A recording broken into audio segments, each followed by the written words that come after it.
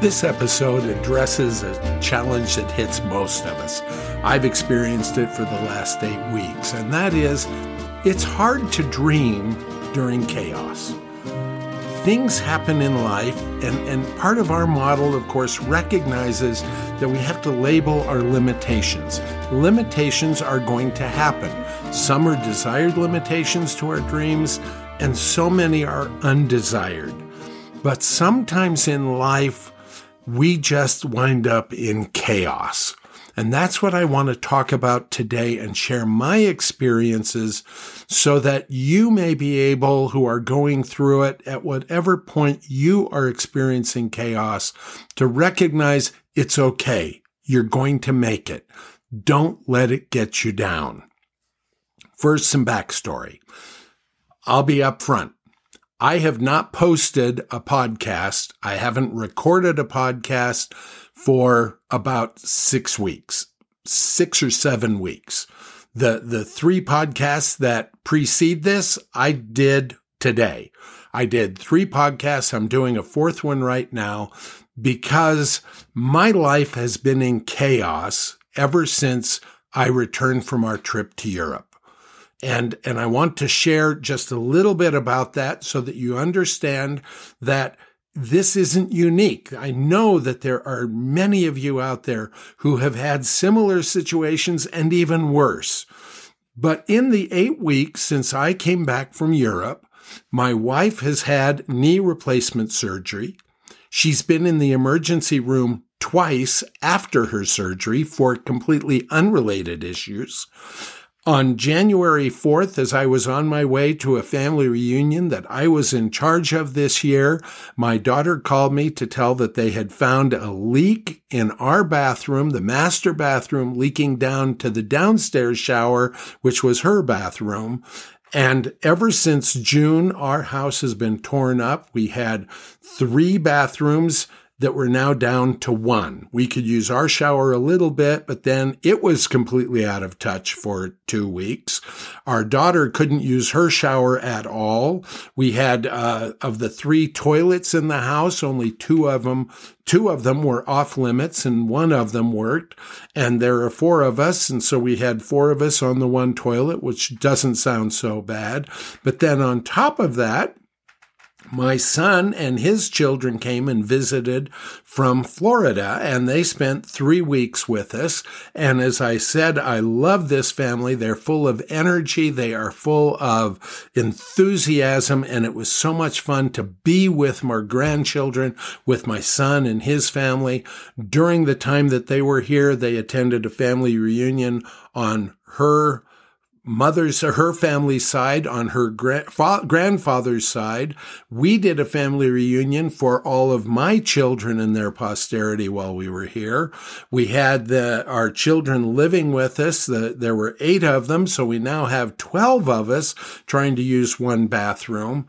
And just full of, and the children, our grandchildren in this family range from age 15 at the top to 3 at the bottom. In fact, he had his 3rd birthday while he was here with us. And it was chaos.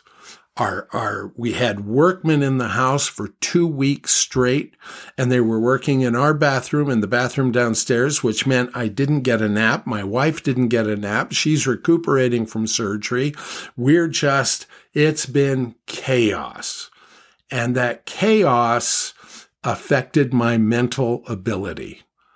It truly affected, and I was just struggling to keep my nose above the waterline.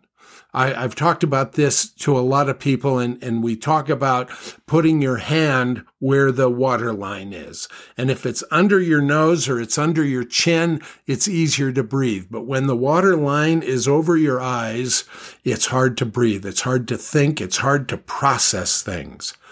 And that's what I ran into between the different events in our family, the torn up house, the children being there, the extended family.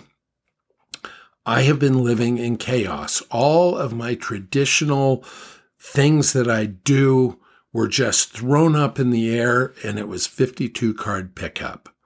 And quite honestly, during that time, I found myself saying I wasn't motivated to do a podcast, so I wasn't recording podcasts. And not only that, it was hard to record a podcast because I had workmen hammering and chiseling and tearing up tile and taking out showers and putting them back in. So I couldn't find the quiet to be able to do these podcasts physically, but I also couldn't find the mental quiet. And during this time, because I was in chaos, I wasn't depressed. That was interesting. I wasn't depressed, but I was confused. I was not able to process the way I usually process. And in those moments of lack of control in my life, all the doubts came. All of the reasons why what I'm doing to try and help people let their dreams work, the 12,000 dreams concept, just all the doubts about that came crashing in. I found myself saying, is it worth what I'm doing? Is any of this really affecting anybody? Is anybody being helped by this? Because I feel like, and so many people, I know you share this, you're putting things out into the ether, you're putting things out into the world, and you're not getting responses. And when you're getting the responses, many times they're not what you want. Recognize that it is normal.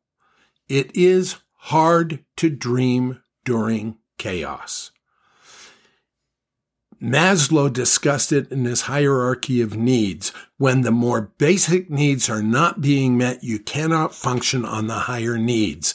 And when your housing is torn up, when your peace and serenity is torn up, when you are going through trials, that is not the time to make major decisions. It's the time to heal. And when you can label that limitation and you can say, my limitation right now is I am not in a place to be able to think higher than this because these basic needs are not being met and I have to meet those before I can move to higher needs. That's a reality.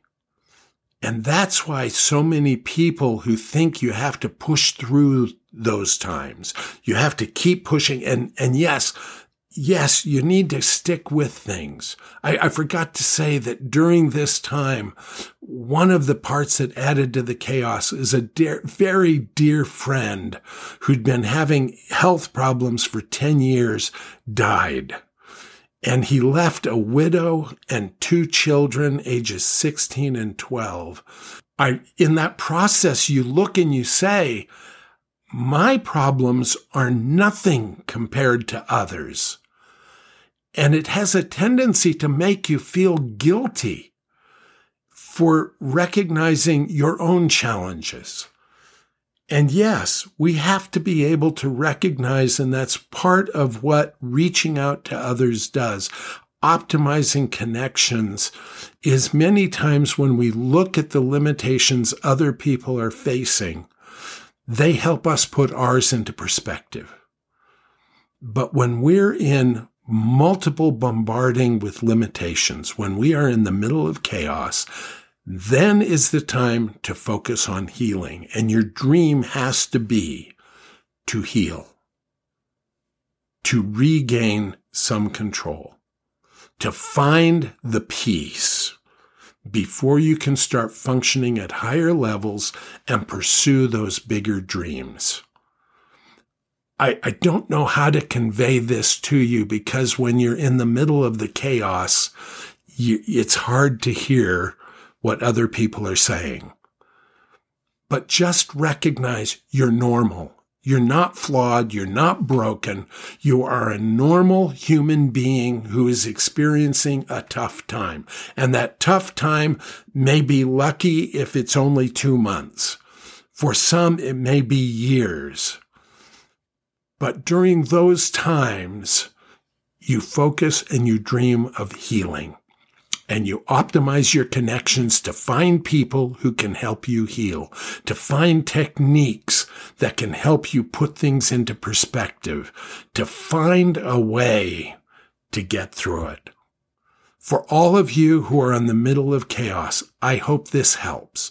I hope it gives you hope.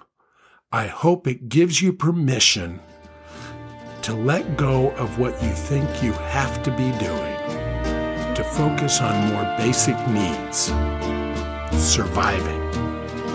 This is Larry Stevenson, and what are you going to do this week to let your dreams work? To reach the unreachable star.